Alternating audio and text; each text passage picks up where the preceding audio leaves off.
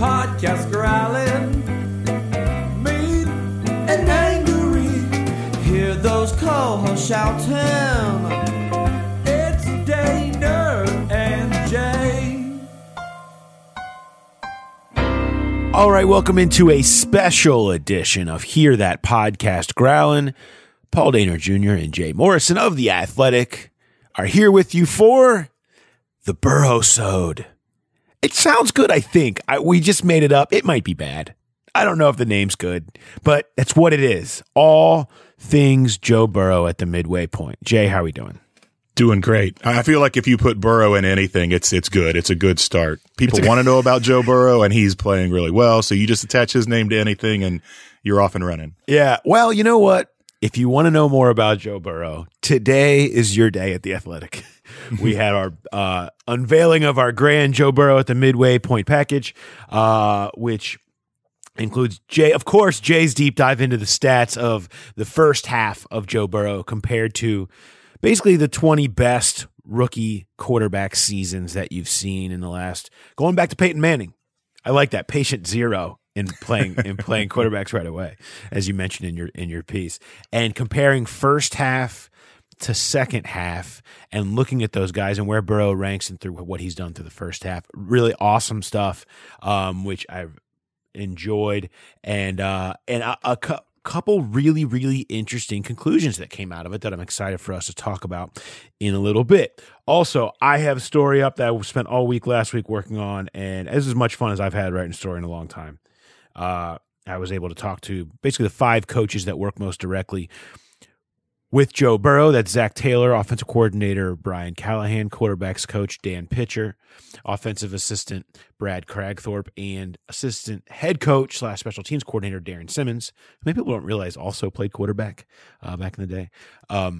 But they all go in depth. I asked them their 3 favorite Burrow plays, and each of them had some version of the same response. 3?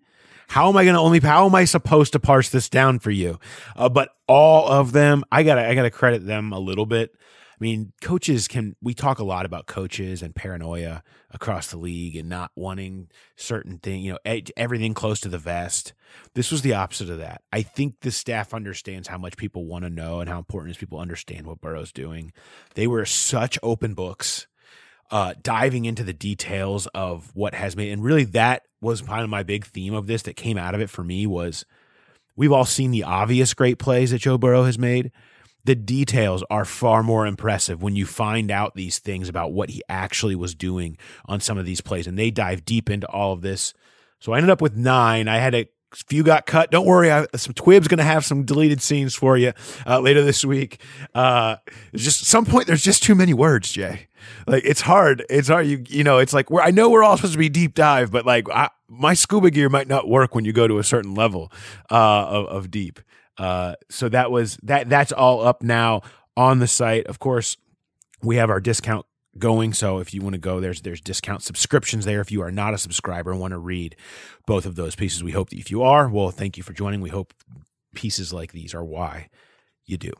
Yeah, I mean, that's a great point. I was going to say this is like the quintessential why I subscribe to The Athletic piece. And you mentioned all the words. I know this is a short attention span society. Don't let that sway you from reading this piece, because it's broken up into sections so that it is. I mean, I just plowed through it this morning. I was having a blast reading it. And that's part of the greatness of it, is how open the coaches were with you, and not just, it's not inside football stuff that's all real technical. I mean, some of it, the quotes are just amazing. I mean, calling their quarterback borderline crazy. That was my favorite quote in there for the one play he threw to Tyler Boyd. It's a fantastic read. I recommend it for anybody who's even a marginal Bengals fan. If you're listening to this podcast, you're probably a little bit more than a marginal fan, but tell all your friends, tell your family, this is something they need to read.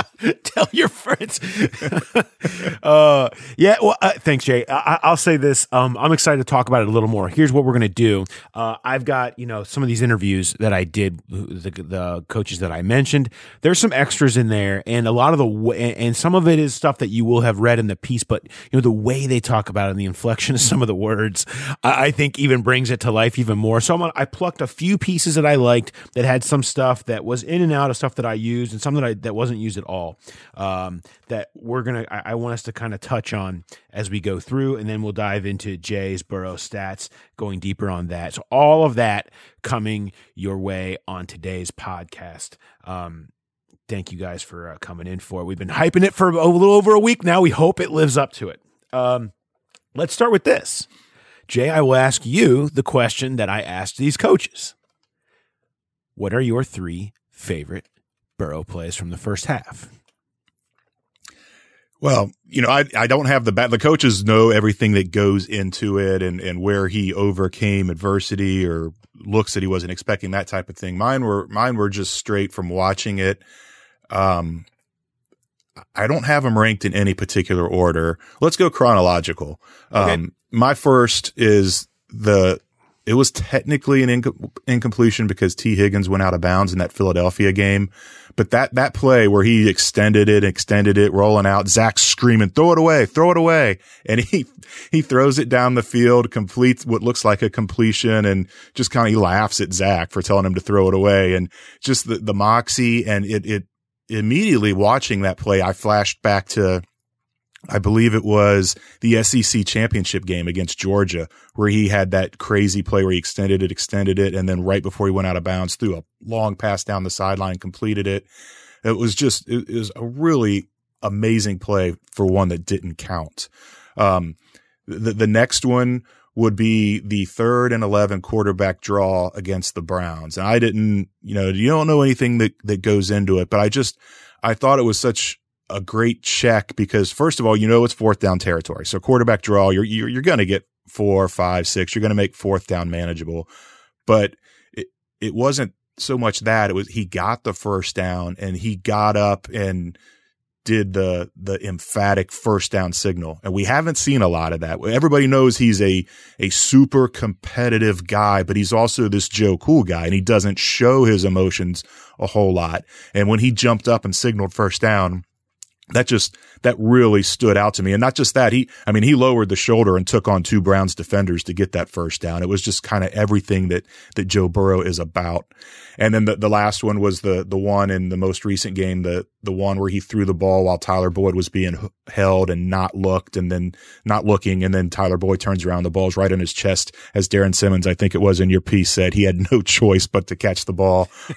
Just an amazing completion. And the TV version is one thing, but if it's in your story, it's kind of a zoomed in look from the all 22, and you see what Joe Burrow sees when he throws that ball. And you have to be thinking, I think it was Zach that said it was a borderline crazy decision to throw that ball. He's being held. Boyd's being held. He's not looking. Burrow throws it anyhow, and he puts a little touch on it. The last thing you want to do is put touch and throw soft over the middle. A lot of those get picked off. He did it because he knew he needed to buy a little extra time, and it all worked out. It was that one is maybe my favorite play of the whole lot. It's hard to argue against that, and I enjoyed my favorite quote from that was, "You only do this if you're so comfortable in your own backyard playing with your friend that I'm going to try this." And that's I think that speaks to the comfort that Burrow has playing this game right now and where he's at. And I want to, the one you mentioned against Philadelphia was mentioned to me, and it was sort of in a collection of play of extending the play stuff. And when that happened, it's really fitting actually that T. Higgins stepped out of bounds and it didn't end up counting, because really what has been a difference, and the coaches really harped on that, has been such a big difference, is that the players, the receivers in particular, really are learning how to play with this guy that does this stuff. And then what happens? Later on, you see Higgins standing and just waiting for him to try to lob one up to him like that, and you complete it for a big 3rd down against Tennessee.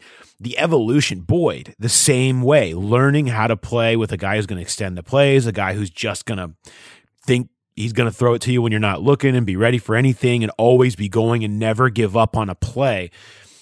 Brian Callahan talked about there being a belief. There's just a belief with every player now that no matter what down and distance, no matter what's going on in a play, he's going to find a way to get him out of it. And that makes it where there's just no quit ever. Everybody is waiting to see if they can end up on the highlight reel next. Is he going to put me on the highlight reel? You know, whether you're talking about T. Higgins breaking off a fade all the way down the far end of the field and coming back across and Burrow throws a strike to him. You know, that's the far other side of the field, but coming across to make a play. And it goes back to that Eagles one. It was one of the first times you saw that. And I think it opened up people's eyes, and you have to feel like that type of stuff is what helps people, you know, believe that he's headed in a special direction, is because imagine once the chemistry really starts to develop with these receivers, because Burrow, he's just a different guy to play with. I'm wondering, I'm trying to remember, because there was another play in that Eagles game where he extended the play the wrong way, where he went back, he went to the right and then he came back to the left Malik into Jackson the rush, blew him up. and that's the only snap he's missed all year, because he got the wind knocked out of him on that play. So there was a learning. You would think maybe he would be a little gun shy about extending plays after something like that, and he has not been. He's still, I think he's dialed it back some, but he's still, that's one of the strengths of his game. And we saw that right off the bat. I can't remember if it was the Jacksonville game, the first play of the game where it was a broken play and he pointed AJ to go deep, and they were just a little off on the, whether he was going to flatten the route out or head to the pylon. But it's just, he makes so many things happen off script that's going to be one of the more fun things to watch in the second half of the season, because you're right. That's guys getting used to getting in sync with what he's thinking. Not just getting used to the fact that he does it, but how he does it, when he does it, and what he wants them to do. And that's such a big part of his game, which I think these coaches really relayed, is the way that he is playing chess. And it's almost an insult to chess.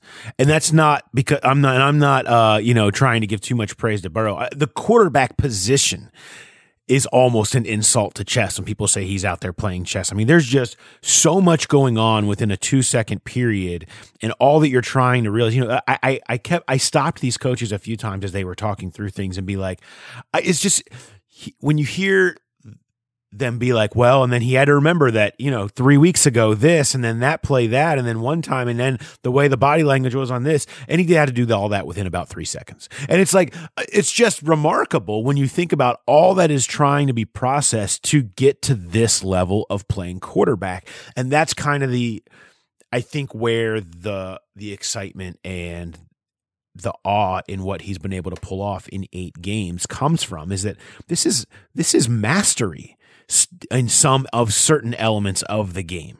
That word was used. Names like Patrick Mahomes and Peyton Manning were uttered not because he's at that level yet, or maybe even will be at that level, but certain aspects of the game that Joe does things that are on par with the way that these guys that are held in such high esteem do things. Which is to say, headed in that direction, has those elite skill traits in huge areas. And so I'll say I had the same thing with you, with Boyd and Higgins, the deep ball against Indianapolis, because it broke open they had been waiting to really break the offense open over the top, and then to find out, that the coverage didn't quite look like what he thought it was going to look like, but he just had so much confidence that I'm ripping this ball regardless if I see anything that looks like that. And to just throw a dime right over the top of and when you're just like, most, as it was said, most quarterbacks would drop back, not super sure what I'm looking at here, check it down and just kind of be like, all right, that's just take my first down and go. But to see it and be like, no, I'm going to be aggressive, I'm ripping this ball, and to drop it right in there to Higgins over the top for a 67-yard gain in the first explosive in a season where they had struggled so bad throwing it over the top. He's still just like, look, I'm throwing it. I don't care if we haven't hit many of these. I'm going to. And to do it, I thought was big, and it kind of felt like it opened the floodgates a little bit. All right, let's take a quick break from all the Burrow goodies to hear from a sponsor. Looking for an assist with your credit card, but can't get a hold of anyone? Luckily, with 24/7 U.S.-based live customer service from Discover, everyone has the option to talk to a real person anytime, day or night. Yep, you heard that right. You can talk to a real human in customer service at any time. Sounds like a real game changer if you ask us. Make the right call and get the service you deserve with Discover. Limitations apply. See terms at discover.com/creditcard. One thing I want to get into to bring in our first bit of audio is talking about the no-look anticipation play that you mentioned, Jay. And I want to bring in Zach Taylor talking about it. Some of this is in the story, some of it isn't. But I just thought some of the detail in here. And if you haven't seen this play, you obviously the videos are embedded in the story there to look at it. But you know, it was the other thing was it was a huge spot in the game. A huge spot in the game. And if they don't pull this off, the dynamics of the end, you open up meltdown. You open up the gates for defensive meltdown if this doesn't happen. And when you think about that on top of everything else, I think it shows you a lot. So here's Zach Taylor talking about the play that was Tyler Boyd having to catch it because he had no other choice. So here's Zach Taylor. So Joe knows that TB's being held. He knows where he's supposed to end up if he can get out of it. But Joe pushes up. He lets the ball go at the moment he does. TB's not even close to coming out of his break. And to me, Joe just floats it as much as you can humanly float a ball in a real-life game. This is like backyard football 101. You would never really do this. You'd only do this if you're so comfortable in your own backyard playing with your friends that, I'm just going to try this. And that's really what he does. He takes off. He puts so much touch on this thing, floats it to where if TB is ever going to be able to pull out and react, this is the only way it's going to happen. And sure enough, TB pulls out and it hits him right in the chest. He has no choice but to catch it. And now TB is used to that ball being out right when he pulls out. So it's not shocking to him that a ball will be thrown before he can really locate it. But it's just kind of the way Joe throws this, the touch he puts on it. TB's not even looking like he's even close to being able to get out of this thing. I just have such an appreciation for that confidence to throw that ball instead of just taking a sack like a lot of people probably would, or waiting another second to see if he pulls away and therefore taking a sack, or just putting your eyes down and trying to find an escape route to get out of the pocket. It's just very rare that you would ever just think, I'm going to give this guy a chance by throwing this touch and seeing if he can pull out of it. That's borderline crazy. All right, so that was Zach Taylor. I think everything he said kind of speaks for the play and what it says and what it means, and about just the anticipation, the confidence. It was kind of all of those things wrapped into one play, and just an incredible play. Here's the one that stuck out to me that was my number one, though, Jay. Strictly after hearing about this, this is the ultimate things. Just nobody I never would have known this, and it wasn't, the bomb to Higgins that's across every Twitter channel in the NFL. It wasn't, even the thing to Boyd where people are, circulating it virally because it's pretty amazing. It looks like a standard in for 12 yards. On a big drive, on the drive that ended up ending in the game, the go-ahead touchdown, which also had the draw play in it, by the way. Talk about a drive. You're down 4, okay? And the big game-winning drive that is a defining moment for Joe Burrow against Cleveland, even though they didn't win, but he did everything he could. And you're pulling this stuff out of your hat. Multiple plays like this. In that moment, he sets up. He sees he's got a 2-man concept going on outside to the left. Okay, with Tyler Boyd and Mike Thomas. He sees both the corners pressing up against them. Okay, so he calls to a play that he had done before. He did it on 4th and 4 in the first Cleveland game 5 weeks prior. Okay, and it involved essentially a pick where Boyd goes underneath to the sideline and you can either cut it up or Burrow can throw it back shoulder. Burrow threw it back shoulder for a 4th and 4 conversion in the first game. 5 weeks ago, in the moment, Burrow goes over, sees the press, checks to it again, then immediately sees the Browns cornerbacks look to each other, start talking, and kind of readjust. I mean, if you watch the all-22 tape of this, it's a second and a half between his two checks, because after he sees them talking, he goes and checks to the counter move immediately of that, because he saw them talking, says, oh, they know it. They're thinking the same thing that I was thinking. They think they're going to get that play. And when you watch the video, the corner with Boyd goes bolting for the boundary, thinking he's about to make the big play. Tyler Boyd sticks his foot in the ground, cuts it back into the middle. The corner's basically falling to the ground, going the outside. It leaves Boyd wide open, cutting up the middle. And if it weren't for Mike Thomas's guy literally falling down down the field, tripping, he was there in Boyd's way, or else Boyd probably goes for another 15 to 20 yards on that play because it was wide open.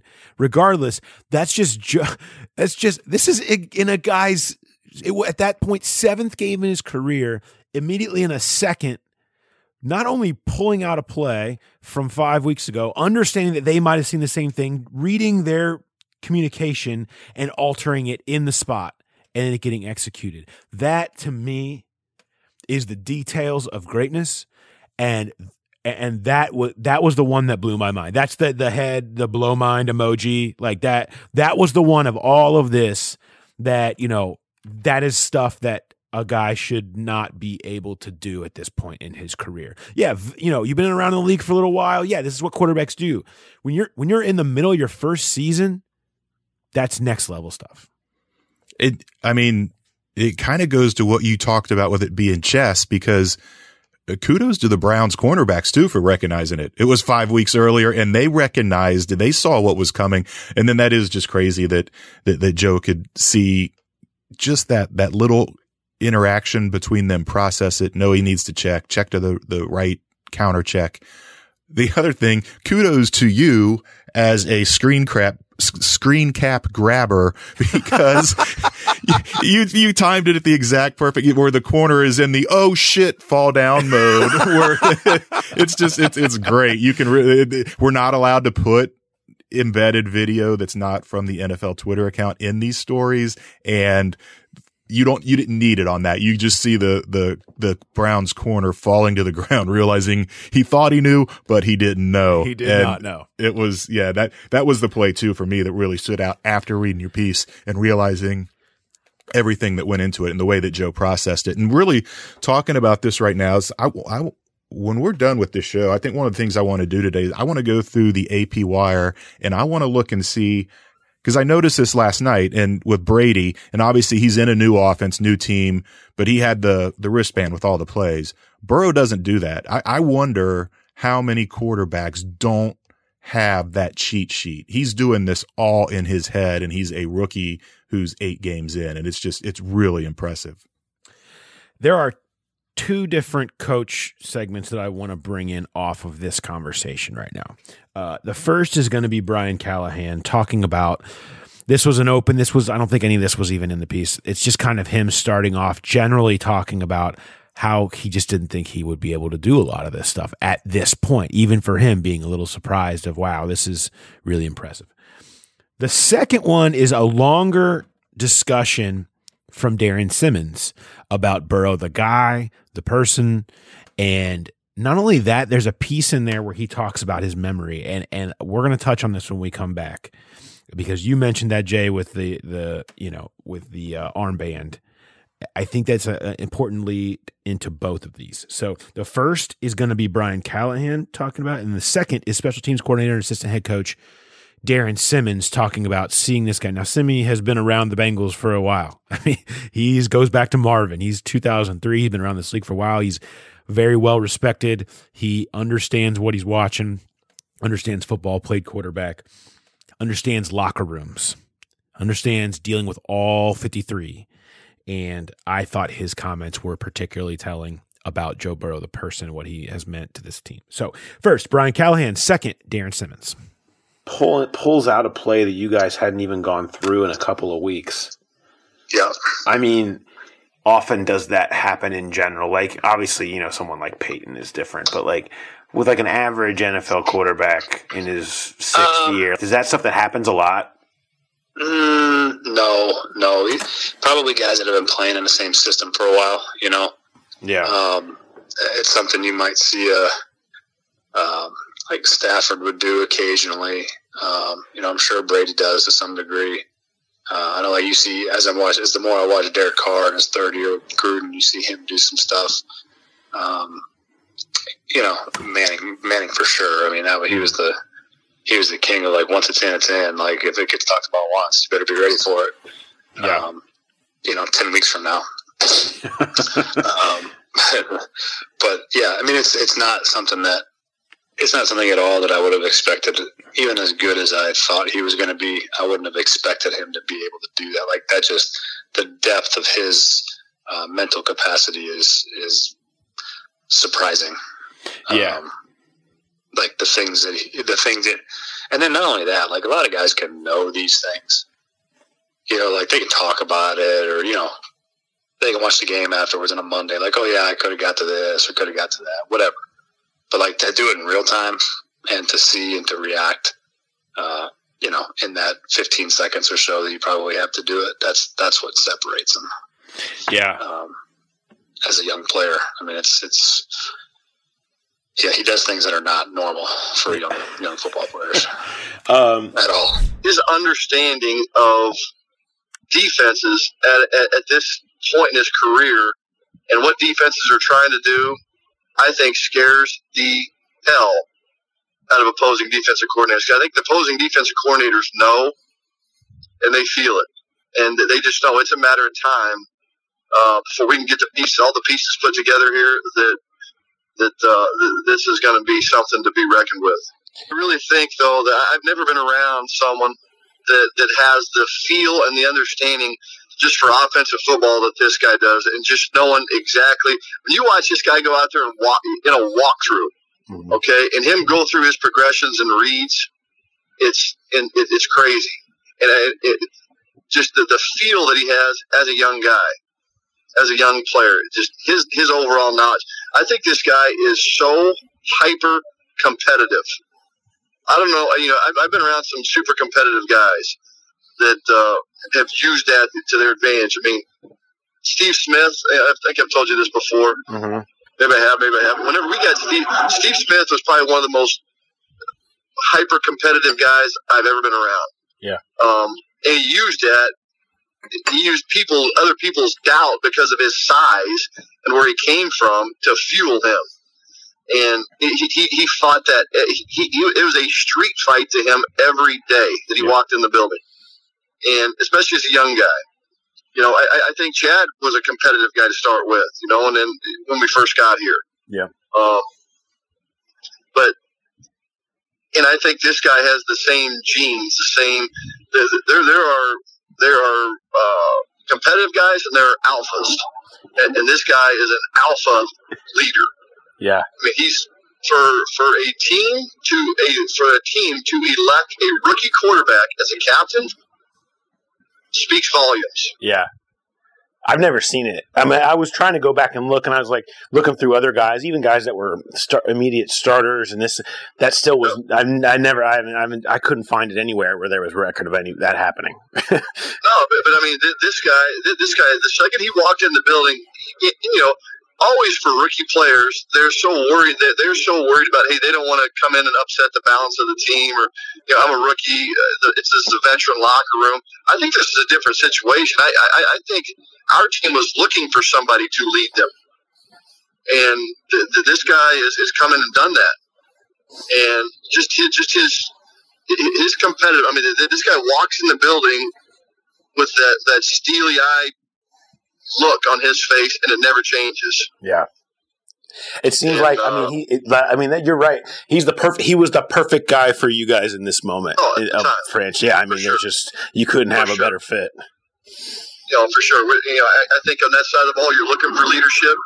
Really, on all sides, you're looking for leadership, and you're looking for somebody who has, you know, skins on the wall, but I think it was a different deal with this guy. There have been comparisons, guys who have come up through the ranks that have been good in college for a year or two and been in the middle of Heisman, but this guy's different. When we sat down and talked to this guy at the combine, it was very different. Yeah. Okay? But when you put plays up, from this guy's season at LSU, and you could just flash the original picture of the video that showed the scoreboard and the down and distance. This guy his recall, he could tell you what the situation was, what the score was, what the flow of the game was, yeah, and what they were trying to do, and then what happened. It's wild. And not everybody can have that recall like that. That's why I think the guy's got a photographic, memory of stuff that he can pull from, whether it's at LSU, whether it was earlier in the game, whether it was a different game. Yeah, that it's really unique. All right. Again, much thanks to Brian Callahan and Darren Simmons as well for going so in depth and being, so upfront and just being really good on this topic. Everybody wants to talk about Joe Burrow, so it's not hard for them to sort of glow on a guy that is kind of changing their lives a little bit. But still, it was great to hear a couple of things from Darren that I want to touch on and discuss with you, Jay. The one being, it gave me pause when I heard it, and he just said, "That's why I say this guy has a photographic memory." Pointing out at the combine, we would just throw a screen up of the time of game and he would go into the flow of the game, what would happen next, what happened before, every single thing from stuff from his season all the way back. And he says, you see it play out now. And when we talk about, being able to quickly go to checks from things from 5 weeks ago and counter checks from 5 weeks ago and understand that this guy has a photographic memory. Jay, we had the story on The Athletic last week about the S2 scores out of Nashville, which is fascinating, and about how Joe Burrow was off the charts on S2. They'd never seen anything like this from these people that have started this new sort of metric for trying to gauge intangibles. I even talked to Darren a little bit about this, and he's like, everybody has the new thing, and obviously we're aware of these scores, but then you see it. It's like, it's one thing, the metric, we'll wait to see how those play out to being real and actually, becoming something. It's like, there's always the new wave of those types of, I can judge mental acuity here. But then he's like, but this connects. He's like, you see it in front of you. You see it every day. This connects to this guy having some freaking, beautiful mind, so to speak, for football and in stuff like this and the photographic memory stuff. That to me, that phrase stuck out to me. Yeah. I not to toot my own horn, but toot my friends kind of are amazed when they will bring up a play from a game in the past or a game or something crazy that happened, and I remember where I was when it happened, what I was doing. Unless it was in college. Well, that's true. I just wasn't watching when I was in college. I do remember some of those college games, but well, you remember where you were. Yeah, when you missed it. But I mean, those are like. They're plays that you're talking about 20 years later. So of course they're going to kind of stand out. And, a lot of times it's, if we're talking college football games, it's, that was at so-and-so's wedding. We had to miss that game because we were at this wedding. But I mean, for Burrow for like Darren Simmons to throw up a slide from a game and it could be a random third down in the second quarter and he's able to pull that kind of stuff out. That's just, it's staggering. And if you guys haven't read Joe Rexroad's piece yet on the S2 scores in Nashville, it's a really good story. And it talks about how, a lot of teams use it, a lot of successful teams use it. And Burrow was almost perfect in that. Well, you have a 97%. Yeah. It just shows you, it's one thing to have the talent, but when you can put that kind of rapid thought processing and rapid recall together, that's where special comes into play. Yeah, and And it has to, because, you know, and he will say himself, and I think he said, I remember all the way back in the combine, him saying it was, I'm not an athlete. You know, he's not Lamar Jackson. He doesn't have an arm like Patrick Mahomes. That's not my, you know, I have to do everything else to play at their level. And this is his superpower, right? I mean, we talked about Daniel Jeremiah's quote from the lead up about how, you know, once LSU allowed Joe Burrow to work out of empty and be the processor extraordinaire, they unlocked his superpower. You know, it'd be like all of a sudden deciding, hey, maybe we should let Patrick Mahomes throw it longer than 30 yards. You know, it's like, okay, let's accentuate that, and boom, everything opens up for you. That's what has made Joe Burrow great. And to the average person, and even to myself, and we're talking to these coaches, we're talking to Burrow regularly, we watch these games, you know, it's just stuff that you just don't see and don't quite understand if you don't know. You have to know that, okay, this play broke down in front of them, or that there's just no way to know that unless you're literally in the room. And so it does accentuate sort of what he does best, which I think most people, there's no way to really know exactly what he's doing best unless you're these coaches that are in the room with him. And that's why I was so happy with how this story unfolded, because I just thought it really does bring a lot of that stuff to life. The other thing I want to touch on before I get into the last quote from Dan Pitcher is the alpha stuff. Now we know Joe Burrow, the leader, like the legends of these stories go on and on. But, you know, I thought, you know, Darren Simmons knows this place. He knows this locker room. He's seen quarterbacks come through that have been taken number 1 overall. He's seen quarterbacks that have been asked to lead very talented teams. He's seen a lot.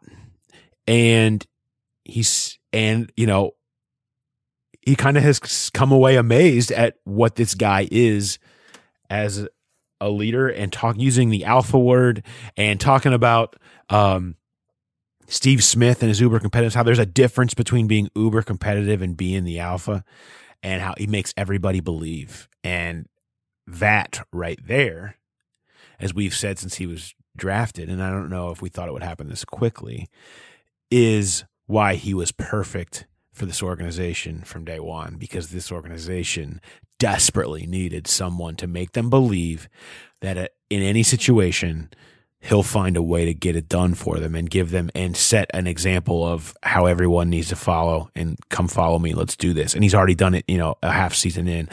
And I thought somebody who's been around this long to say this stuff. And Darren is very genuine and honest. Like, I've heard him not be so glowing about players in the past when we've talked to him, and not afraid to say that, and not afraid to go, you know, but when it is this way, it's just truth teller for him through his eyes. This is something special that we're seeing for him personality wise as well. Yeah. That's one thing with Andy. He took, you know, some criticism for not being that alpha leader. And I think he kind of came into a spot where it was Whitworth was the leader in that locker room, and there were some other leaders in that locker room, and he didn't want to be what Joe Burrow has established himself as a guy that came in as a rookie and kind of just took control. He was content to sit back and kind of, you know, throw deference to the veterans and let them be the leaders. And then year 1 turns into year 2, turns into year 3, turns into year 4. Then by the time those guys are gone, then to try to step up into that leadership role, it feels a little false. It feels a little phony. That's not who you are. It feels like you're trying to jump into this new situation. And for Joe to come in, and there was a vacancy there. This team didn't really have, I mean, we saw with the number of new guys that were voted captains this year, it was kind of a perfect spot for Joe Burrow to enter. But regardless, it is still super impressive for a guy to come in as a rookie and be named a captain, and then not just be named a captain, but to live up to it. I mean, he has really just grabbed this team and is leading it. And it's just one more reason why the optimism is so high that this is the start of a turnaround. And I know people can roll their eyes and say the front office is still the same, this is still the same, that's still the same, but it does really feel like that Joe Burrow is the difference maker that they have needed for such a long time, and we're on the ground floor of something pretty special. Quarterbacks cover up organizational warts. They cover up roster warts. They just do. And that's why it was what they needed. I mean, there was really no other way. We've seen that. Can they build a super deep roster? Like, yeah, they tried that. Didn't quite get them over the top. You know, it got them to the same place every year. They were limitations. But if you have the right quarterback and coach quarterback combination, obviously, you know, you have that, you can overcome a lot of things. You know, maybe it doesn't happen as fast as it could have if they were, you know, more aggressive and had more successful churn, whether you're talking about trades or free agency or more successful draft picks from the last couple of years or whatever, stockpiling. You know, maybe it's not, it happened like it kind of is happening in Miami when they did the super turn, and, you know, maybe that's not happening, but eventually you get there, because if you have the quarterback, eventually you can get there. You're just going at the Bengals pace. That's all. One last thing I want to touch on before we get into the second half expectations. And that's this kind of element of, you know, this happens to quarterbacks all the time. And I think this is something that kind of brought to light a little bit, and maybe something we didn't see as much from Andy Dalton, and was kind of always a knock on him when you watch, was Andy, great at reading the defense, great understanding what's going to happen and how the game works, great at getting the ball out quickly and knowing his first read. The knock on Andy would almost always come from what happens after the snap, is when things go haywire, is being able to then quickly react on your feet and make plays and make spontaneous plays and get to the next level, right? I think what's interesting is how many times some of these plays that have been so good by Burrow have blown up in front of him. And the perfect example of it that quarterback coach Dan Pitcher gave was on the second drive in Indianapolis that led to a touchdown. Was about 20, the third down conversion, about 20 yards over the middle of Tyler Boyd. And it was not because it was some incredible play.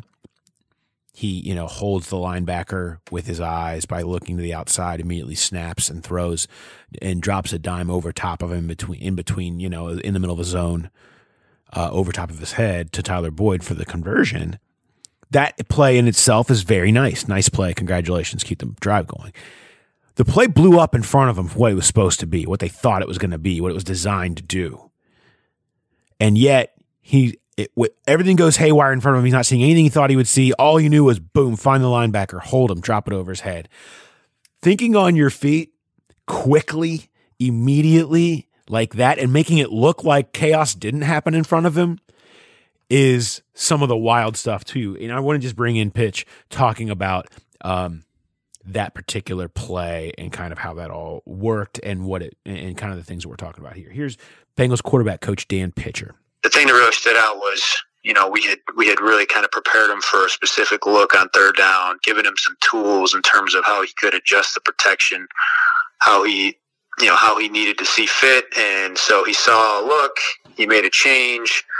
And as is often the case, you know, we talk about what we think is going to happen, and then there are times when we're right on the money, and those make you feel great as a coach, right? Because you feel like, oh, we gave him the answers to the test before it happened, and it's easy. You can go out there and make plays, but most of the time it doesn't happen that way. You know, there's like shades of what you think are going to happen, and then there's other variables that you didn't predict. And so this is one of those cases where, okay, hey, here's a tool you can use. If you think you're getting a certain look, go ahead and use it, and then react if it doesn't happen. Well, it didn't happen. But he, like he often does, just reacted on his feet and was able to use his eyes to move a linebacker and open up this giant void in the coverage and, get us what turned out to be a pretty easy completion down the field to Tyler on that second drive. So that was just evidence to me of, okay, this kid, not only is he prepared, not only is he ready to get to, some of the answers that we give him, but when it doesn't play out exactly like we think, he can think on his feet and make it happen anyway.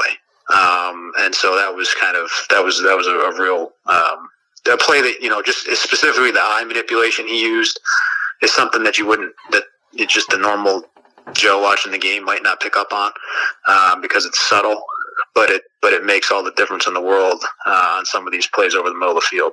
All right, that was Dan Pitcher, Bengals quarterback coach. Also, thanks to Brad Cragthorpe. I didn't include any of his audio in here. Most of that, the stuff that I got from him, is in the story. He was great as well.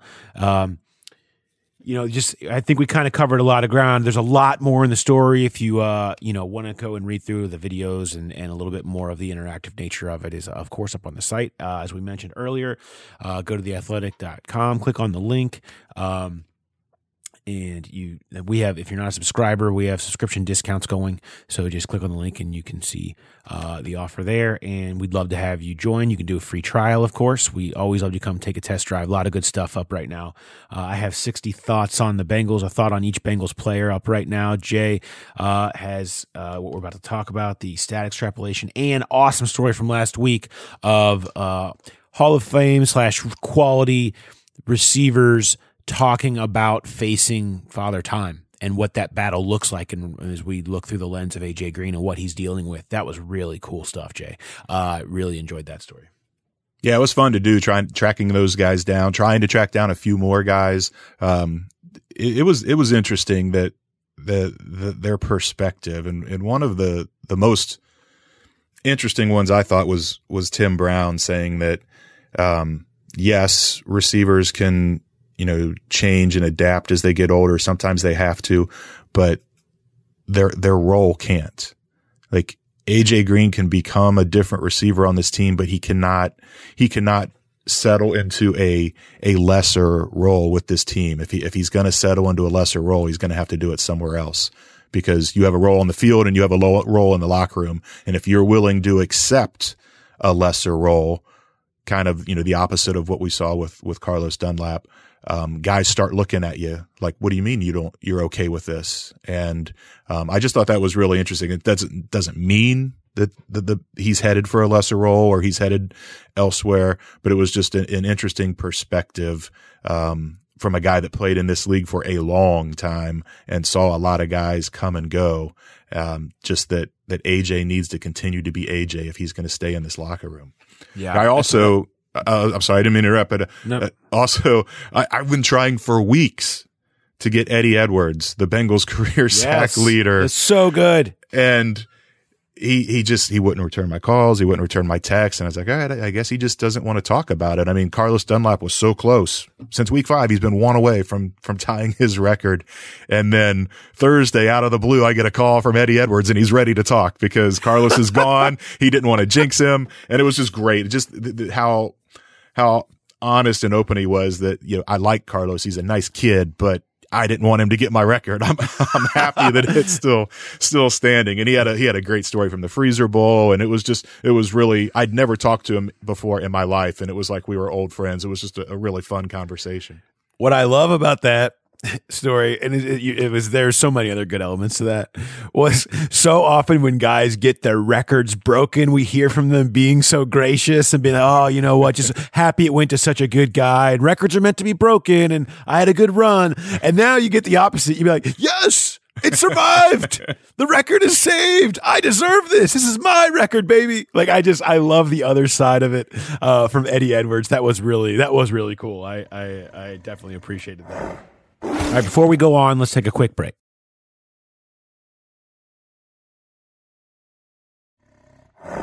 Let's go into Jay's Got Stats. The Burrow Nanza. Jay's Got Stats. That's what this should have been. Yes. Not Burrow Soda. It was the Burrow Nanza. Yeah, we missed it. What are we doing? This is amateur hour. We can go back and edit it, maybe. Yeah. No, I think us discovering it mid-episode is much better. Yeah. Just like Joe Burrow, you adapt on the fly. That's us. So Burrow Nanza, Jay's Got Stats here, which turned into a full deep dive into the 20 best quarterback seasons dating back to Peyton Manning. Just take me through the process of diving into these numbers and maybe what some of your biggest takeaways were from kind of, just looking through the lens of history. Yeah, I wanted to obviously look at guys that started at least 12 games as rookies. The main thing was to see what kind of improvement there was from the first 8 games to the second 8 games. That's not always the case. Not every rookie thrown in to start right away gets 16 games. You have guys like Baker Mayfield, who it was week 4 before he started. So for those guys, if they had 12 starts, I looked at first 6 versus last 6, and I was surprised. You would think that as a quarterback gets further into his rookie year, the game slows down and he starts getting more familiar with defensive concepts and he gets more familiar with his teammates, and kind of like we talked about the chemistry with Joe Burrow and Tyler Boyd, and that there's going to be this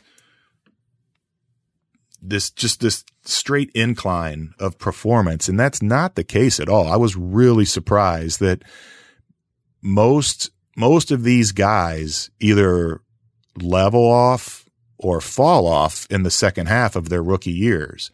And there, you can figure there's reasons for that. There's that typical rookie wall where they're playing more than they're used to playing. There's defenses getting film on them and being able to exploit their weaknesses and take advantages of those. There's guys, as I point out in the story, a lot of these guys are thrown in right off the jump because they're top 1, 2, 3, 5, whatever it is picks. They're going to teams that are really bad, that are just, let's just throw them in and start the turnaround right now. And teams in that situation do not have deep rosters, and injuries happen in the NFL. So these quarterbacks may survive, but pieces start going down around them and it's already a suspect roster, and then it just gets worse. So there's so many different things that factor into it, but it's still surprised me that there were so many that either leveled off or fell off from their first half performances. And there were some outliers. Baker Mayfield was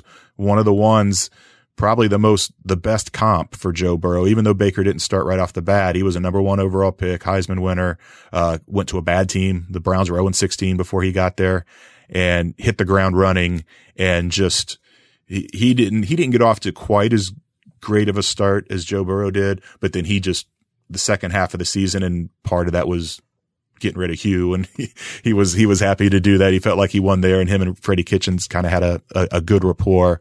But there are guys like that. Russell Wilson didn't get off to a great start, but really turned it on in the second half of the season. But again, he's a 3rd round pick that went to a team that was 7-9 the year before. It wasn't an apples to apples comparison with what Joe Burrow's doing. And, there were a few other guys that did make slight improvements, but if you're banking on Joe Burrow going to a complete another level in the second half of the season, history suggests that's probably not going to happen. But everything Joe Burrow has been about so far is proving people wrong and kind of bucking trends. So it'll be interesting to see. I don't know. One of the things I did look at was through 8 games where he ranks. And in terms of completion percentage, second best among rookie quarterbacks to only Ben Roethlisberger. Ben was 69.7. Joe is 67.0. Passing yards, he's 3rd. Andrew Luck and Cam Newton were just a little bit ahead of him. That's a good comparison. Obviously the league has changed, but it hasn't changed that much. Cam Newton was 2011. Andrew Luck was 2012. Touchdown passes, he's tied for 7th. Interceptions per attempt, he's tied for 4th fewest. And then, passer rating, he's 6th. So pretty much every stat across the board except yards per attempt, he was just outside the top 10 at 11th, but he is up there with the best rookie years, the best rookie first halves of all time. The question is, can he keep it going? Yeah. And so much about the prognostication of his second half is looking at the last 4. He's weighed down by those first couple of weeks where, he was getting pounded, and there was just the yards per attempt in particular were so low. Figuring out, and that's part of everybody goes through some portion of that. I don't know how many quarterbacks were getting pounded the way he was getting pounded through the first 3 or 4 games, though. Maybe Andrew Luck. Yeah, that's why. But I mean, still, I mean, that's a big part of this, because if you take the last 4 or 5 weeks, and then if that's what his second half looks like, his numbers will be, he'll be one of those that go up in the second half. Yeah, nobody took the pounding that he did. I did measure sacks, and I didn't put it in the story just because I felt there was so much in there already, and it was just going to kind of bog it down. But like Kyler Murray was sacked 26 times in the first 8 games last year. Mayfield 26. You mentioned Andrew Luck. He was sacked 19 times in the first 8 games, and then 22 more in the second 8. You do see most of those guys' sack numbers go down once they get better at reading defenses and reading blitzes and that type of thing. But 20. What is he at? 28 right now? I believe 28. That's by far the most of anybody in this group. Yeah, and one other thing, and you mentioned this, and I do find it interesting, and that is the Baker Mayfield comp.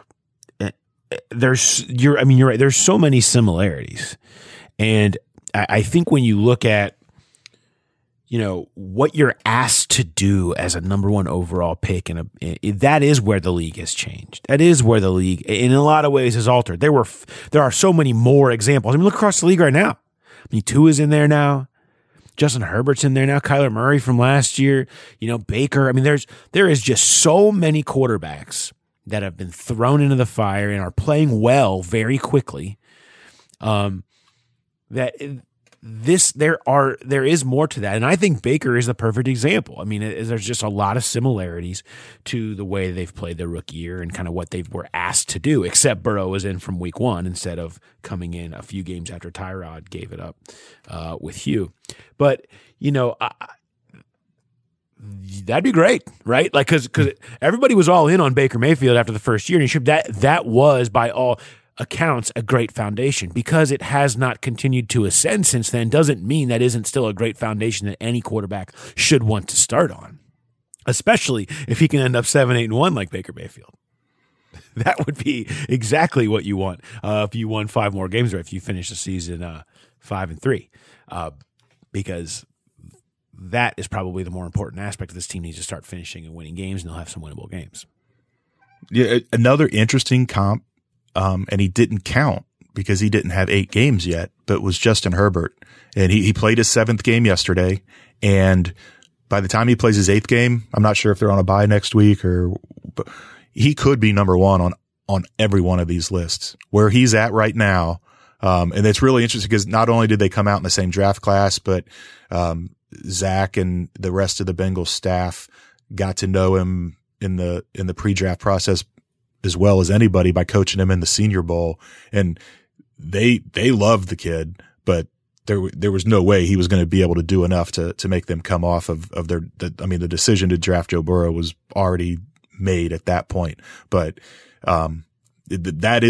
he's going to be a guy to watch because he's already got 17 touchdowns. He's got a lower interception to attempts ratio than Burrow. It is really amazing what he's doing right now. And as good as Joe is on all those lists, Justin Herbert could be number 1 on pretty much all of them. Yeah. No, I mean, he has been exceeded expectations, certainly that I had. And I think, judging by where he was picked, that most had. And he's proven to be a guy who was maybe arguably, a better fit for the NFL than for Oregon. It just seems like his body type and the way he throws and his type of game is what the NFL demands, maybe even more so than college football does. And not that he wasn't great at Oregon, but it's been astounding kind of to watch how quickly he has translated and how well he has translated, even though the Chargers just find new ways to charge her every single week. Bengals fans can certainly, the fact that the fact that the Bengals and the Chargers really just had sort of like a crap off, where somebody had to win, and it took like maybe the biggest chargering or bengling that happened all year was the Randy Bullock yikes. And it was kind of fitting that it came between those two teams. All right. that was really good stuff. The one other thing I want to talk about when projecting the second half of the season, I don't, there's a couple of things about the rookie wall. And that one is that Joe Burrow basically just played a full NFL season last year at LSU. I mean, when you talk about SEC title game, multiple playoff games, and the season you played a full season. So and we all know that he got better as it went along last year. Anybody that watched the playoffs. So I think there's less worry about that. I mean, there's some because this is a way more intense schedule. It's a far more intense experience, way more hits, all that stuff. I mean, that's very much in play. The other thing is to watch why I'm really intrigued by both Steelers games. And obviously the Ravens a second time, we'll see where things are at in week 17. Houston, who has the really good defensive line with, Watt and Mercer, all those guys. How he handles the really great pass rushing teams again. Because, we saw what happened against the Ravens. Okay? Look, let's just be honest. Tennessee, even in Cleveland, has Myles Garrett, but they haven't had much else. And Myles Garrett tore him up and caused all kinds of problems, by the way.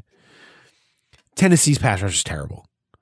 And some of these teams, the Eagles had a really good pass rush, and they put a bunch of hits on Joe Burrow. How does he handle the really good pass rushing teams? Because this team just is not in position with their offensive line to really protect against these really high-end defensive teams as far as pass rush goes. And is Burrow able to adjust his game to get himself out of games that look like Baltimore, to not get shook like he did a little bit at Baltimore, taking too many hits, trying to extend plays? Because you know what will happen? The really good pass rushes will hunt you down and eat your soul. They will. They will find that's why they're the best. That's why they are who they are. Because there's too many of them, and they hunt and kill. And that's the difference. How will Joe Burrow, who wants to extend plays, wants to be playmaker, avoid games that look like Baltimore? I'm really interested to see Pittsburgh, and both of those games, and to see how he evolves in that level, because those games, Baltimore, Houston, are going to be really interesting ones. Washington, a little bit, are going to be really interesting to watch as far as how he handles some of the better pass rushes, because we know what he does against the ones that can't get home very much. He tears them up, certainly with this receiving core. Yeah, it's good that you mentioned that, because it's not just the pass rush, it's the overall defenses. I looked at DVOA defensive rankings of who the Bengals have the second half of the season. They have 2 games against the Steelers, who are number 2 in DVOA. Washington is number 4. So bang, bang, right out of the gate, out of the bye. He's got 2 of the best defenses in the league. Baltimore's number 5. Miami's up to number 11. And then you have the flip side, Giants 18, Cowboys 24, Texans 28. And the Texans do have a good pass rush, even though their overall defense isn't that good. So there is one more data point of why it's going to be hard for Joe Burrow to replicate what he did in the first half and the second half. Yeah, no, you're right. And if he does, it'll make it, that much more impressive when you consider some of the defenses he'll face, and particularly Steelers twice, because they are just a nightmare. All right, so let's dive into a little run, pass, or boot action. Okay, specifically Joe Burrow, second half run, pass, or boot. We've got what will be the greatest increase. Now we're going to go percentage on this, right? We have to go percentage of the total. Touchdowns, which are 11. Interceptions, which are 5. Are we going in the good direction or the bad direction on interceptions? The good direction, I assume. Yeah, I guess we do need to go in the good direction. We'll go in the good direction. Although that will be harder. We can do it. All right. We're Wizards. Or yards per attempt. What will go up by the greatest percentage, or in the case of interceptions, down? In the good direction in the greatest percentage. Do you have your answer? I do. I'm going to run with touchdowns. As good as he's been, 11 is, that's what, less than 1.25 per game, or right around 1.2. He's been running them in, and so that's been part of it too. Is like, okay, it's kind of stolen some passing touchdowns from him a little bit. but I still feel like that 11 number has a chance to be substantially higher than what is going to happen elsewhere. It's hard.